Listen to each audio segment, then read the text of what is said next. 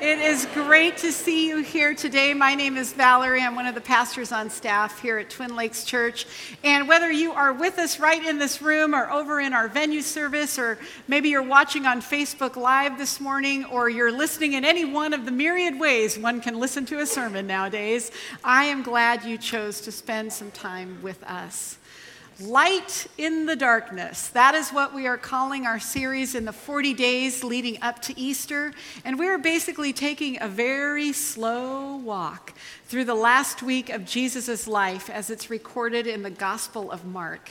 And today, everybody's favorite topic, failure. Yay, we get to talk about failure today. And it's not even just failure out there. We're actually going to talk about personal failure.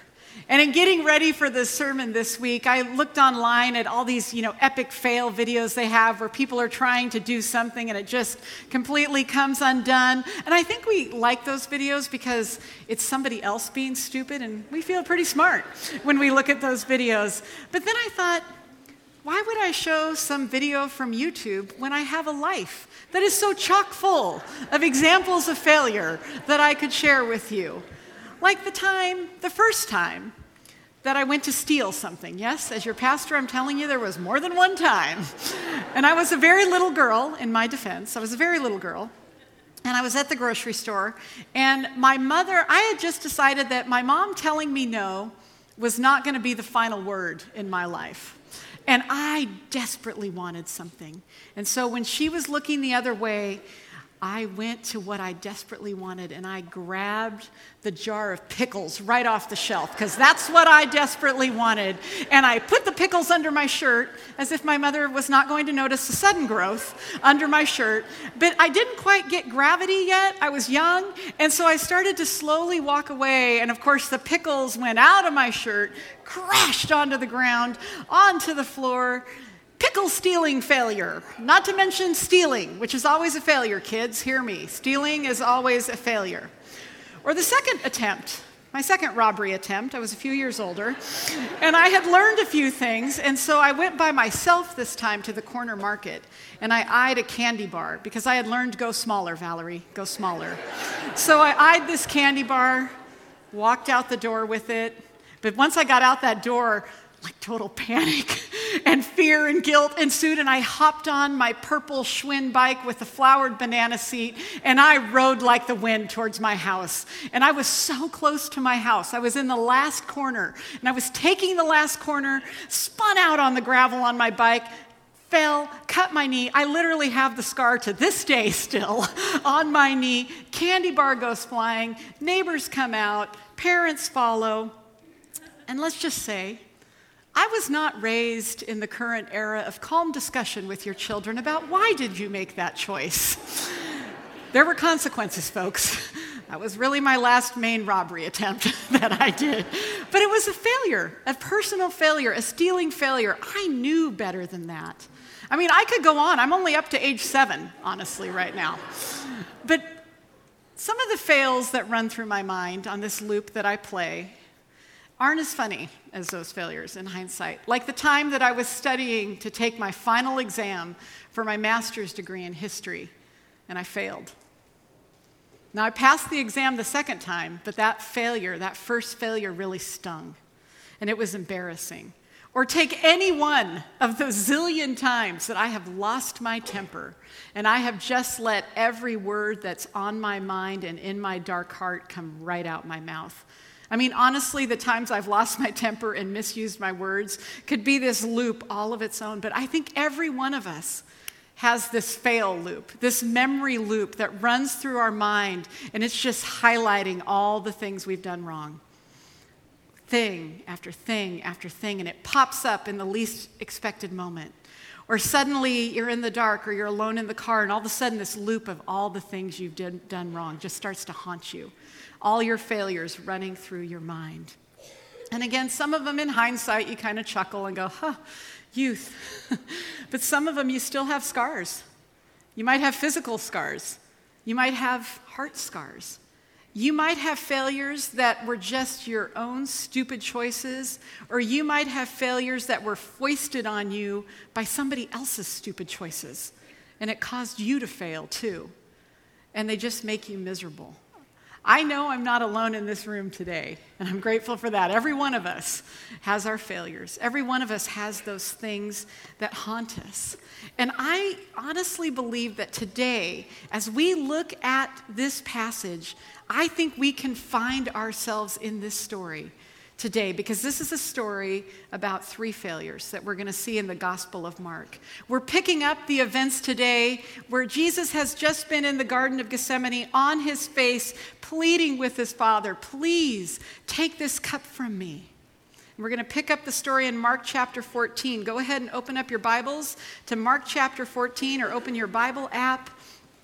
And I want to tell you, first of all, there's so many verses we're going to cover today. Thanks, Renee, I have the most verses to cover of anybody so far in this series, so I'm not going to be able to read them all, but there's all kinds of things that happen. We have a mob scene.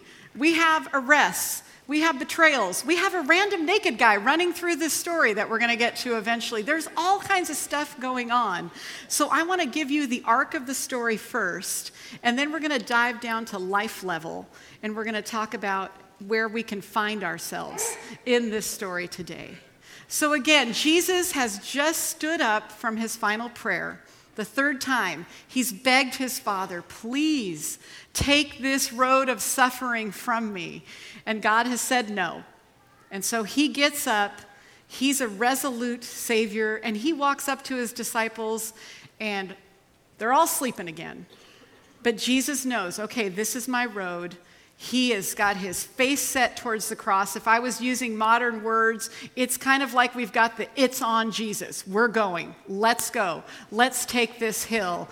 And at that moment, it all starts to go sideways. As Jesus is talking to his disciples, one of his disciples that wasn't with him, Judas, walks up to Jesus. And even though it's dark, he knows who Jesus is. And he comes up, looks Jesus straight in the eye, calls him by name, kisses him, and in doing that has betrayed him to this entire crowd that's with him. And we don't know how large the crowd was that came with Judas, but we know it was a crowd, and they were armed. They were ready for a battle. And so the soldiers at this moment step in to arrest Jesus.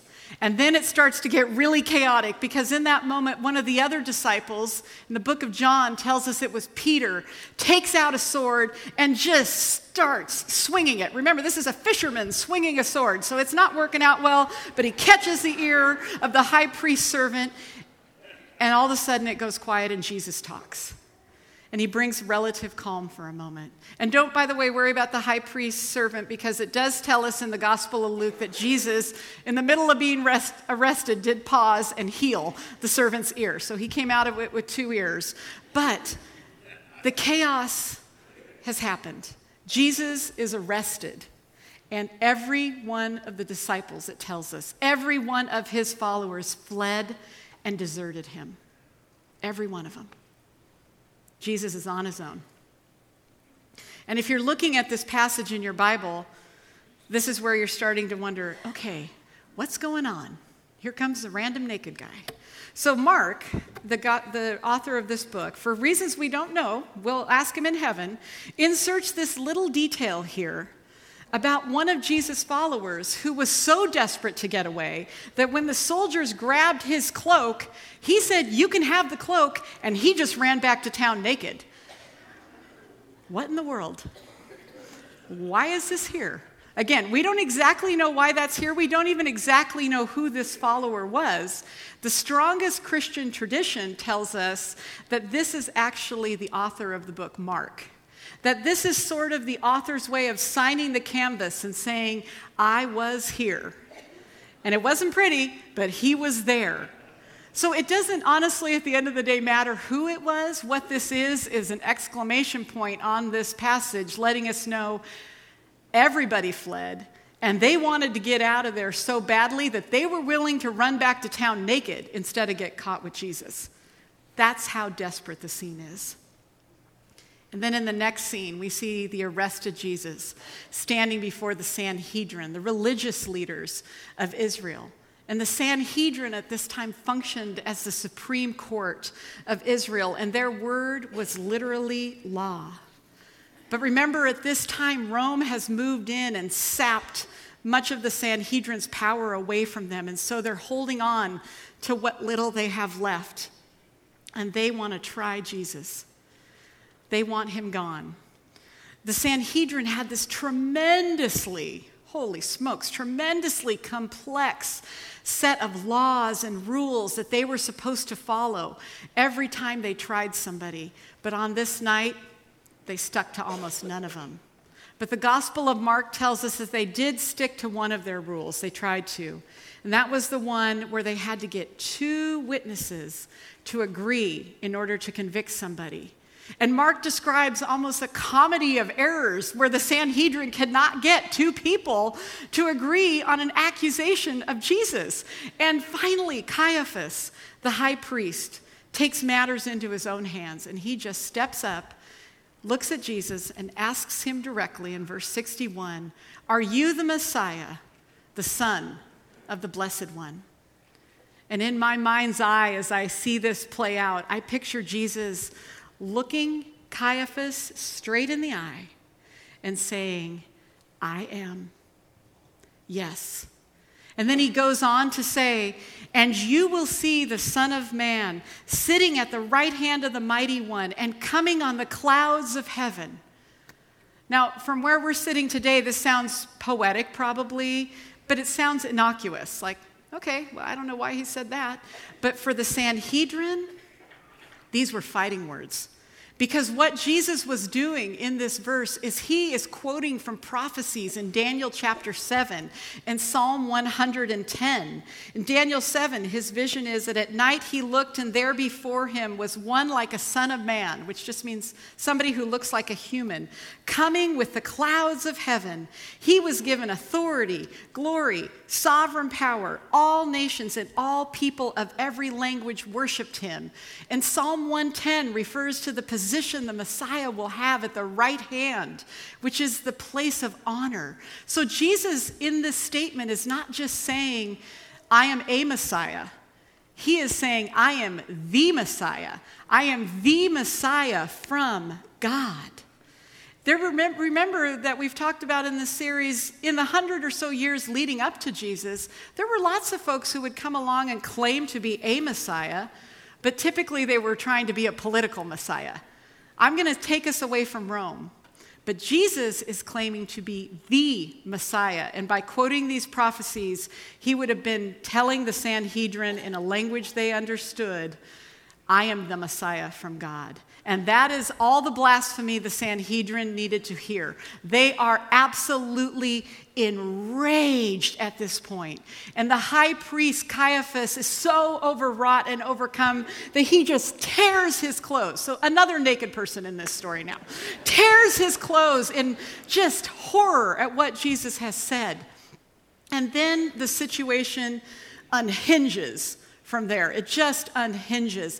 And these religious leaders begin to beat and begin to mock Jesus, and they have all they need to move Jesus on to the next trial, the Roman trial, and ultimately the trial where Jesus is condemned to death.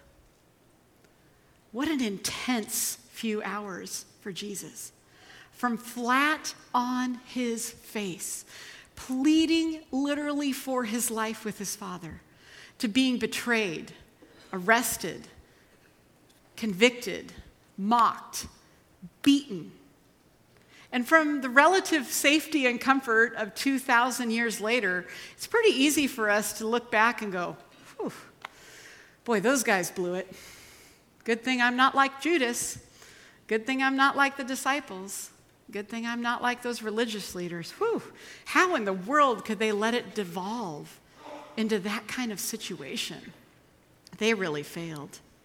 Well, take a look at the verse that I put there in your notes. I think this gives us some insight into what was going on that night. And it's actually a verse from Proverbs, chapter 14, verse 12, where it says, "There is a way that appears to be right to somebody, but in the end, it leads to death." And I honestly believe that these 3 groups that we see in this passage really thought they were doing something right. They didn't set out to have an epic fail. I think they all saw a situation that wasn't going as they wanted it to, and so they were trying to set something wrong to right. And we do that all the time in life. And we think, oh, this is absolutely the right path. This is the way to go. Yeah, sure, I may have to manipulate this situation a little or control this or kind of pull these people over the direction I want. But it's the right way. It feels right. It looks right. Look at all the people on this path. It must be right. But the end leads to death, failure. Now, not literally death usually, but it can lead to relational death. It can lead to spiritual death. It can lead to emotional death. So let's look at these failures again. And let's find ourselves in this story because I think we're there. And I think we can learn something today from these folks. So again, we're in Mark chapter 14, and the first person I want to look at is Judas. Let's look at Judas. And his failure is probably easy for us to spot, but I think it's a failure that's rooted in disappointment. I think Judas's failure was rooted in disappointment. You might want to write that down in your notes. Again, starting in verse 43 there, we see that Judas, one of the 12, appeared with a crowd that was armed. And this has always struck me because I think, when did Judas ever see Jesus with a weapon? But he brings a crowd, and it's an armed crowd. And he has so coordinated this that it says in verse 44 that he had arranged a signal. The one I kiss is the man. Arrest him. And he walks up to Jesus, and he betrays him with the kiss of death. Amazing. 3 years, 24 hours a day, 7 days a week, Judas has been hanging out with Jesus. Judas has seen the miracles. Think of this. Judas personally collected a basket of leftovers at the feeding of the 5,000. What an epic level of disappointment he must have been experiencing. We learn from other passages in the Bible that Judas really seems to have wanted a political Messiah. And I think when he first hitched his wagon to Jesus, he thought, that's where this is headed. I'm going to get my political Messiah. I am going to get saving from Rome. I am going to be one of the key guys. I'm going to get power. I'm going to have authority. We also know from other verses that Judas was stealing. He was stealing from the treasury. He wanted money. And I think when he started to realize Jesus isn't going to be that Messiah, the disappointment just overwhelmed him, to the point that he was willing to hand his Savior over to people he knew beyond a shadow of a doubt wanted him dead. I've been like Judas. There are times in my life I have been so disappointed with the plan that God has that seems to be happening. And I thought, God, what are you up to right now? I thought we had agreed on a path. You know, I can go merrily along when I think God and I are on the same page. But when he goes rogue and starts acting like God, then I panic. And I get disappointed, thinking, what have you done? What are you doing? And I can think I'm so right. And in those moments, I end up making decisions that ultimately lead to failure. Or what about the disciples? And Peter, represented by Peter in this. I think in them, we see that they have a failure that's rooted in fear. A failure that's rooted in fear. It says again, we see them just acting crazy. Once Jesus is arrested in verse 46, Peter just starts flailing around with a sword, trying to do anything to stop this, probably also trying to protect himself in this moment. And then in verse 50, it says, then everyone deserted him and fled. And I see myself in Peter in so many ways. It's sad but true. And especially in here because when I sense things are not going according to plan, I am usually the first one to step in, take out my sword, and start metaphorically chopping off ears, trying to get everything back on plan. This part of the story, honestly, has been something that God has used in my life for years to remind me about a bad habit I have. I have notes in my Bible from when I was in my 20s reading this story struggling with wanting control, wanting things to go my way. I really like things to feel under control. And if I'm honest, I really like them to feel under my control. I think that's even better. But that leads me to all kinds of failure decisions. Because when I think things need to be in my control, I step into places I don't belong. I step in trying to help a friend, take them off a path maybe that Jesus wants them to go down because they're going to learn something. But I'm like, no, I don't like this way. And I start chopping off ears, or trying to protect a loved one, or trying to protect something I think should be this way. But I think I know better, and so I start working the circumstances to work my plan. And I make all kinds of failure decisions from that place. And it's fear. It's a fear that God will not be as powerful in that moment as I need him to be. Or it's a fear that God is not as all-knowing and all-loving as I need him to be. And I think this is where Peter is in this moment. Peter loves Jesus. Peter loves Jesus. But things are clearly going sideways here. And you know, Jesus had told them repeatedly, I am going to die. I am going to die. Peter knew that. Peter had seen Jesus' true glory at the Mount of Transfiguration. Peter had walked on water with Jesus. With his own mouth, Peter had declared of Jesus that he was the Christ, the Son of the living God. But in this moment, Peter thought he knew better. He was afraid. And his fear took over.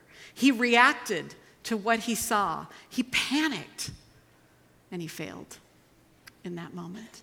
Now, we're going to keep on Peter's story a little bit even next week. Poor Peter. This is chapter 1 of Peter's failure on this night. Unfortunately, we've got chapter 2 for him too. But next up in this passage today are the religious leaders, the Sanhedrin. Now, again, before we go into some of the Sanhedrin's failure, I just want to remind you that it can be easy for us, and historically Christianity has tried to lay all that's about to happen to Jesus at the foot of the Jewish people. But that's not fair, and that's not right, because this was a group effort. It wasn't just the Jewish leaders that led to the cross. It was all of us. Remember this Venn diagram that we used a few weeks ago? 3 different groups of people who did not like each other, did not trust each other, and had different agendas actually had to come together in order for Jesus to die. So this is on all of us. It's on all of us. But in this passage today, there's a specific failure that we see with the religious leaders. And I think it was a failure that's rooted in clinging. A failure that's rooted in clinging. These people were holding on to the past. They were holding on to power. They were holding on to the last shreds of what they had. They're protecting what they have left. You know, the first century Sanhedrin were actually pretty notable for their corruption. Jewish literature talks about how corrupt this group of people were. The high priest at this time, and the high priest, this wonderful position of high priest, was so corrupt at this time that the guy that was supposed to stand between the nation of Israel and God, that position was being put into place by Roman leaders at this time. So the Romans were deciding who the high priest was. So in other words, this has become all about influence and nothing about priestly qualifications. And this high priest that we see here, Caiaphas, is protecting. He's protecting his power. He's protecting what he thinks is right, but he's clinging. He's holding on. And we all know that very few good decisions are made by clinging. Very few good decisions are made when our fists are closed tight and we're holding on to something we need as opposed to having our hands open to God. And you may be clinging today. You may be clinging to something even that's good. Maybe you're clinging to a dream that you have for your life or something you hope for your children. There's nothing wrong with that, but we're clinging with our fists closed. as opposed to living with our hands open to what God wants to do in our lives, clinging instead of trusting. Like I said, this isn't about the other. We're all in this story. I think that a lot of times when we make failure decisions, it's for some of the exact same reasons that these people made their failure decisions back then. You know, I'm not going to leave us in this spot because right now, if I sent you home, it'd be like, oh, great, Val, thanks. We're all failures. Woohoo! Go home and go to Carpo's and have lunch. You know, that's no good. I don't want to leave you there.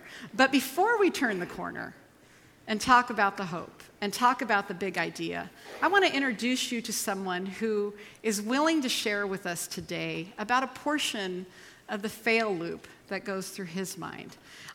Later this afternoon, actually, in a couple hours, Clay and Renee Cross are going to be presenting at our marriage seminar, but I wanted all of us to hear part of Clay's story, and this honesty will encourage us also to find ourselves in this story. So let's welcome Clay to the stage.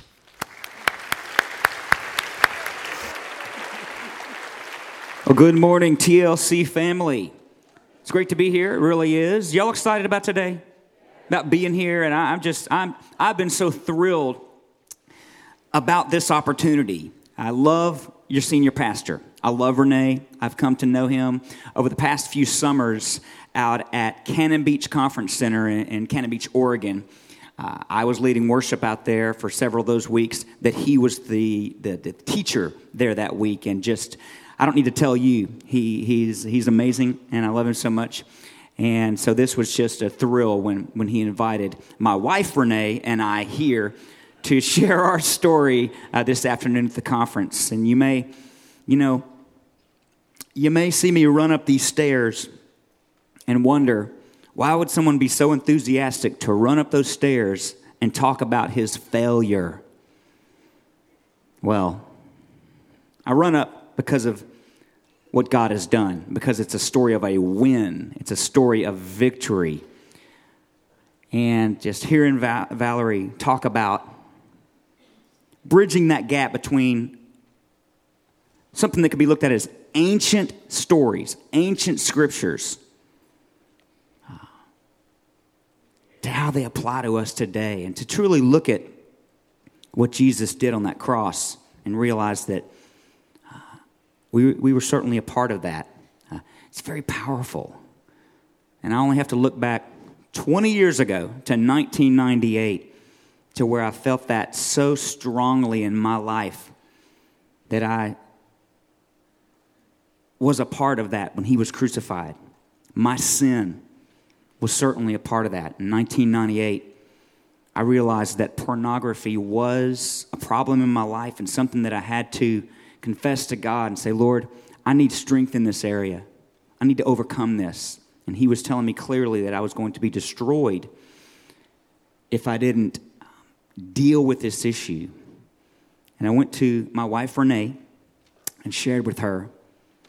And that was a difficult conversation to have, to share with her that I wanted to change and that I was begging for her forgiveness. And over that year, it was a year of rebuilding trust and her forgiving me. And we stand here 20 years later and just say, look what God has done. Look how he's blessed us. At the time, we had 2 daughters. And if I hadn't addressed that issue then, I would have been destroyed. And I would have eventually seen my daughters every other weekend. There had been some arrangement as we would have been divorced and wouldn't have made it. And interestingly, there were 2 children born in China that eventually God showed us were to be in our home. And we were to be their forever family. My little Sophie and my Garrett, they would have never come to their forever family had that not happened, had what God did not have happened in the year 1998.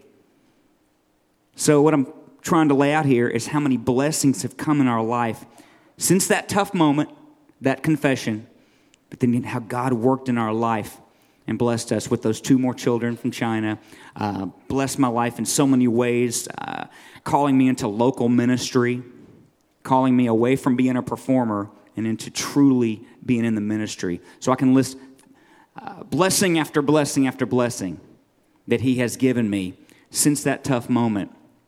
That's why I run up those stairs, because God has won and he's done a great work in my life. And I'm joyful and proud and thankful to share that story. I appreciate you guys having me here today.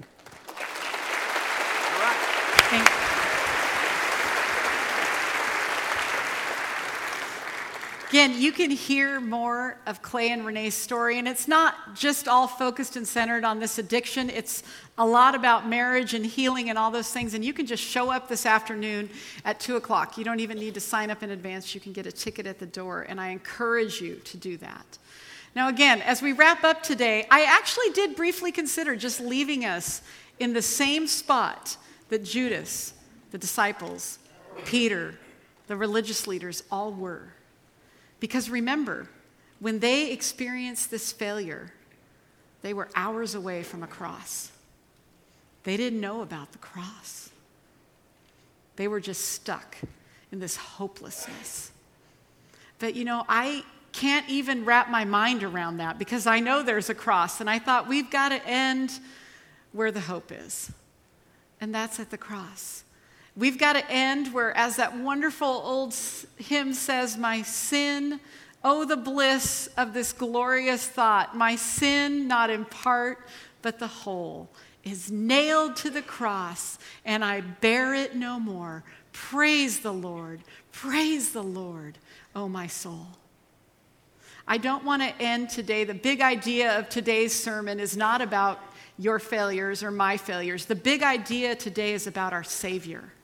It's about our Savior, and it's this. When you face life's crossroads, when you face life's failures, run to the cross. Run to the cross. Those of us in this room who've maybe been believers for a longer period of time, we can fall into this temptation of viewing the cross kind of at the moment of salvation. So we leave the cross over here when we got saved, and we forget that every single one of us are in desperate, daily, moment-by-moment need of the cross. And not just this object of a cross, but we are in need of the saving work that was done by Jesus Christ on that cross. We are in need of the power that we have at the crossroads of life because of the cross. We are in need of the relief from the guilt and the shame of our failures that we find because Jesus took our guilt and our shame and our failures on the cross for us. And Peter, of all people, our sword-wielding, failing, fleeing Peter, tells all of us in his epistle to the church, 1 Peter chapter 2, he himself, referring to Jesus bore our sins. He took our sins in his body on the cross so that we might die to sin, meaning that it doesn't control us anymore, and live for righteousness. By his wounds, we have been healed. We have been healed, and maybe you need to hear that today as you play that failure loop. You need to hear, because of Jesus' work on the cross, you have been healed. And it goes on to say that, we were like sheep going astray. We were just like the disciples, exiting stage left in every direction we could find. But now you have returned to the shepherd, the caretaker, the overseer, the leader of your souls. The truth is that as long as we're here on this earth, we'll be haunted by the fail loop. Honestly, it's one of our enemy's best weapons and most effective tools for getting us to think about ourselves, for getting us to feel like we're no good, for getting us to make even worse decisions to fail because we feel like we have no hope. But we have hope because there's a new loop. It's not just the fail loop, it's the loop of the cross. It's the loop of what Jesus Christ has done for us on the cross. You may be neck deep in a failure today. You may be neck deep in consequences from a failure today. You may be at a crossroads today, but no matter where you have been, where you are right now, or where you are going, please know this truth, that Jesus, the one who knew no sin, who knew no failure, became sin, became failure for you and for me, that we might truly live. So run to the cross. Let's pray. Dear Heavenly Father, we are so eternally grateful. Words cannot fully express the gratitude we have that you sent your Son, Jesus, to bear our sins, to bear our failures, to bear all of it at the cross. Father, I pray for everyone in this room today. I pray, first of all, that you would minister to each person in a way that fits their need right now, God. That you would remind each person in this room that this is for them, that this is for them today. That yes, they may have their failures, but even greater, yes, there is a Savior, and there is a Savior for them. Lord, I pray that you would work in each one of us, especially as we go through this week, that you would remind us daily to run to the cross, to run to you, to find at the foot of the cross all we need for life and truly living. In Jesus' name, amen.